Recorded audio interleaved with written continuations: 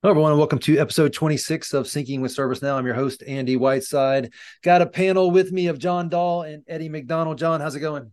It's going very well, thank you. Are you excited to talk about ITIL 4? Absolutely. I kind of am. I really kind of am because I love the origins of the ServiceNow product and all the ITSM products, but specifically ServiceNow as it relates to ITIL. Because once you explain to someone, ITIL and how it helped companies run their IT shops better, then it makes sense why ServiceNow would be doing something similar for the rest of the company. Yes, and version 4 specifically starts to more embrace the business side. And that was one of the challenges that IT always had, was that we were looked at as the expense center, the people spending the money that the marketing and salespeople all work hard to Oh, make. that's great. So by embracing that business side and pulling them into it, I think has a lot of benefit. You mean IT is not just a cost center? So Eddie, you've been career a long time, and specifically ServiceNow. Have you seen, because of the ServiceNow platform, businesses start to understand how IT is part of the business and not just the cost center? Absolutely. That's been a major talking point for years and years now, that you have to treat IT like a business. And it's been so long as people just treat IT as, support desk or a help desk or a ticketing system, where it actually has people and can generate value to an organization. So absolutely. Yeah. So here's our little commercial, real quick. So if you are listening to this podcast and you are a ServiceNow customer and you're not getting the value out of the platform, let us talk to you. That's why we do these podcasts. That's what I call podcasting with content and context. We want people to know what's possible, and one of the ways we get the word out is through these podcasts. So today's blog that we're reviewing by Jason Perry from November 7th of this year, Modernizing ITSM with ITIL 4 Change Enablement. John, ITIL stands for, the acronym for ITIL. What is that? Information technology infrastructure library. And why did ITIL get created? It was actually created by, if I remember right, the British government in order to try to get a handle on their IT in the government space. IT was out of control, right? I was out of control, spending too much money, no process, no procedure. People like me running it that just did what they could to get stuff done, and ITIL was born. Eddie, would you say that it's probably fair that a lot of departments run that way and they need structure as well? Well, absolutely. And I think it's, before we get into this, I think it's important that we talk about, because this is specific around ITIL 4. And for those listening, the primary difference between ITIL 3 and ITIL 4 is that 3 was service focused and 4 is about delivering value. So it's 1, 2, and 3 ITIL were all pretty much the same with updates. ITIL 4 changes fundamentally the approach to the process and how do we create value, not just for the customer, but for the provider. So that's an important differentiator we need to make sure we stay focused on. Okay, so it becomes there's like a goal, there's outcome based versus getting stuff done based. Is that fair? Correct. Yes, it's not about following and that's a really good point there, Andy, is that for so long, when we talked about ITIL, I used to say best practice, best practice, best practice, but nobody can do it. Nobody can follow ITIL best practice to a T. Even very large enterprise organizations have a problem with that. So I started incorporating good practice. What can we get? Can we get close to best practice? So it's that rigidness of ITIL 3 has given way to the value of ITIL 4. Yeah. Yeah. So, John, this first section is swift change demands on an agile response. How does ITIL 4 and ServiceNow rise to the call of that? Right. So agile, and it gets into DevOps too. It has the promise of being able to get value faster, as Eddie was talking about, um, and do it in a way that doesn't prevent the big picture. It doesn't give up the big picture. It just allows you to get a little bit of value here and there throughout your process. And ironically, that's also one of the challenges that companies face, is they think that agile means I don't have to plan anything. We just build and fix. But when balanced properly, it allows you to deliver that value much, much faster. And I lost my train of thought on the next part of Is that, it but fair to say that ITIL 1, 2, and 3 were pretty much just along for the ride? Now we're starting to use, agile type response to be able to not only get done what needs to get done, but do it in a way that produces known good value. well, I think the way I think about it is the old processes were about guarding, right? Protecting the stability of the environment. Let's not do anything that's going to be damaging to our environment. Protect the confidentiality, the integrity, and the availability of our information. Where this new process talks more about, okay, I see that you need this for your business value.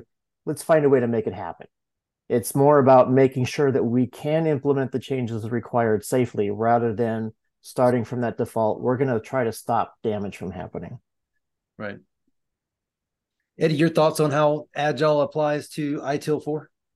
Well, it's I don't want to be the definition guy on this podcast, but remember we're talking about agile with a capital A. This is not an adjective, but agile, the methodology. And at its core, I'm actually agile certified, and at its core, agile is an ongoing conversation. Everything takes place that it's not just fixed at the beginning, but it adapts and modifies as we go.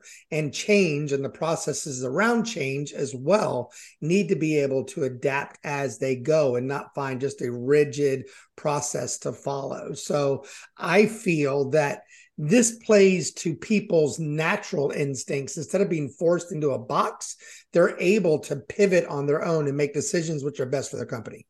Yeah. I'm kind of looking at this like, agile 1, 2, and 3 were, standards and methodologies to get stuff done. Whereas ITIL 4, so ITIL 1, 2, and 3 is kind of ways to get things done. ITIL 4 is more of an active listener that responds the most appropriate way. Correct. That's a good way to put it. Yes. All right, John, next section talks about transformation of change management, which in every organization, there's always opportunity to improve there. How is ITIL 4 impacting that? I actually haven't had a great deal of exposure to that, but the idea of this change of mentality, right? We're not controlling so much, we're finding a way to enable it to occur. And so the idea that we have to go through a bunch of hoops, and if we are still interested in pursuing this after we're exhausted and going through all those hoops, then we go ahead and do it. Well, this is really changing it to, like I said, it's just let's find a way to make this happen. Mm-hmm. Yeah, John, that's it ties into the CAB, the Change Approval Board, which has their schedule changes and their emergency changes. And I think this section of this blog post here is talking about being inflexible the old way and becoming more flexible in the new way. Yep. Changing out a large server in an organization, even if you service map that server, there's still going to be hiccups along the way, and you might not fit into a standard testing process with that change. To be able to be agile and change on the fly, verb on the fly is important to make sure that those changes are successful. I guess maybe it's just recognizing the reality of in the change you're trying to make in IT or other parts of the business, there's always going to be adaptation needed. And if you're just very rigid around how that has to be handled, it'll take a lot longer, if ever, to get done. Or as John pointed out, you might just be exhausted and get to the end and you're like, okay, I'm not even doing this. That's especially true these days, right? Our market economy is changing so quickly. If you can't stay ahead of it, then you've lost the opportunity. Yeah. All right, change enablement from process to guidance. That kind of aligns with what we were just talking about. In other words, not just following a process, but giving overall guidance on how it should be done. John, thoughts here? It's about becoming an advocate. It's always about thinking, first of all, that we recognize the value that the business is looking for, and we've got a way to do it. Now let's make it happen safely. Mm-hmm. Eddie? Yeah, and from process to guidance it ties back to everything we were just talking about. A process that is rigid, that you have to follow A, B, C, and D, to guidance, meaning when this happens, you can consider doing this, or you can consider doing that. It's about using the technology and the automation to take care of the day-to-day grind of making those changes. And then there's that agile guidance that when it falls outside of the process, that change can still move forward efficiently and on time. All right, next section talks about ITIL and DevOps together for change. How does DevOps, John, apply to your ITIL motions? Well, so the idea of DevOps, which has been around for a long time, it's really about joining the front end and the back end, the front end operations team and the back end development team to make sure that they're working together in one consistent flow of change, of capabilities. And so ITIL is just kind of coming alongside with that idea and joining with it rather than trying to be a competitor or a block to it.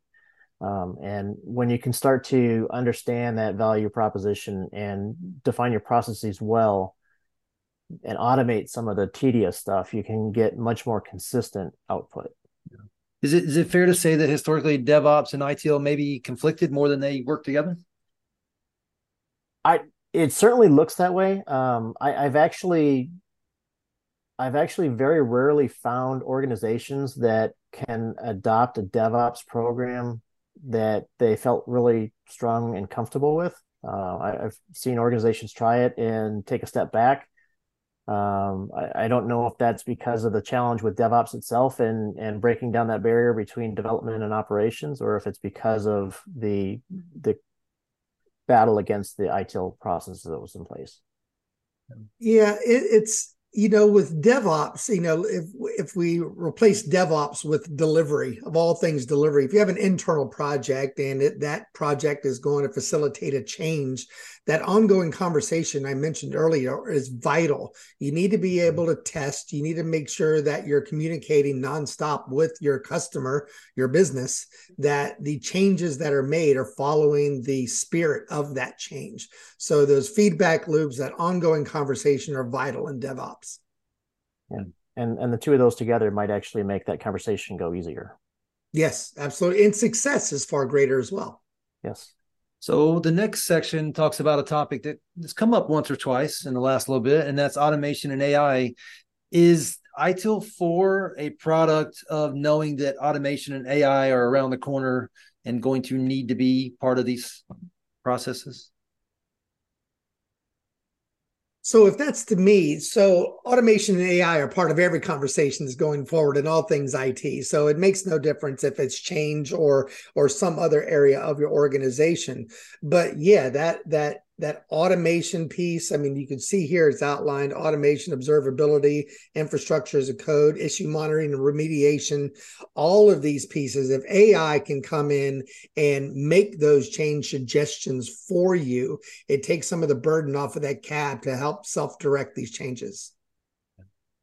I guess maybe it's fair to say that because of automation and AI, things like observability, can't even say the word, infrastructure as code, monitoring and remediation, those things have to drive new ways of thinking of ITIL. When you think, John? Well, with automation is an old topic. It's been the foundation of IT for many years, and AI is just coming of age at this point. It's coming up to kind of a critical mass where everybody is jumping onto it.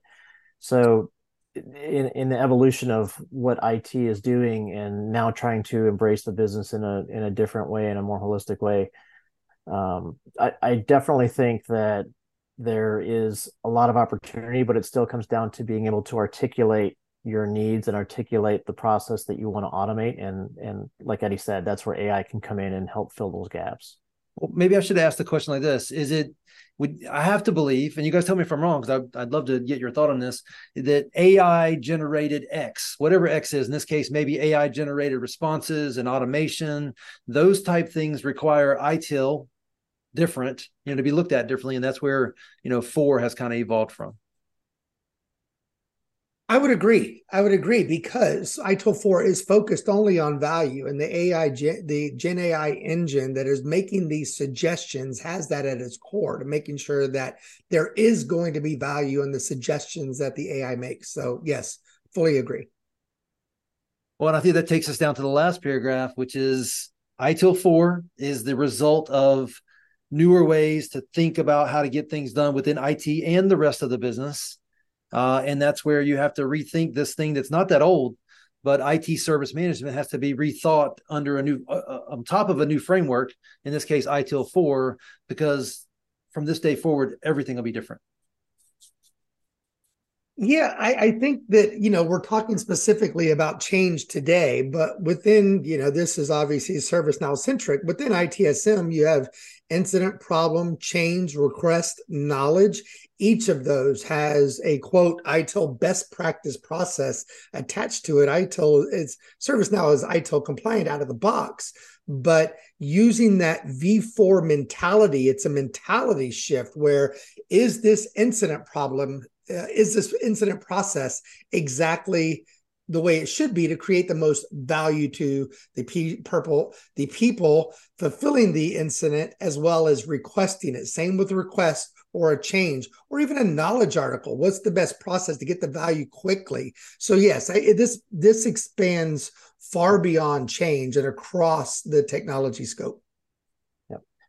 And it also really emphasizes the need to have a good quality CMDB and implementing CSDM in particular to make sure that all of your infrastructure components and all of your processes and everything that you have within your enterprise can align to and be mapped back to the business capabilities that you're trying to support.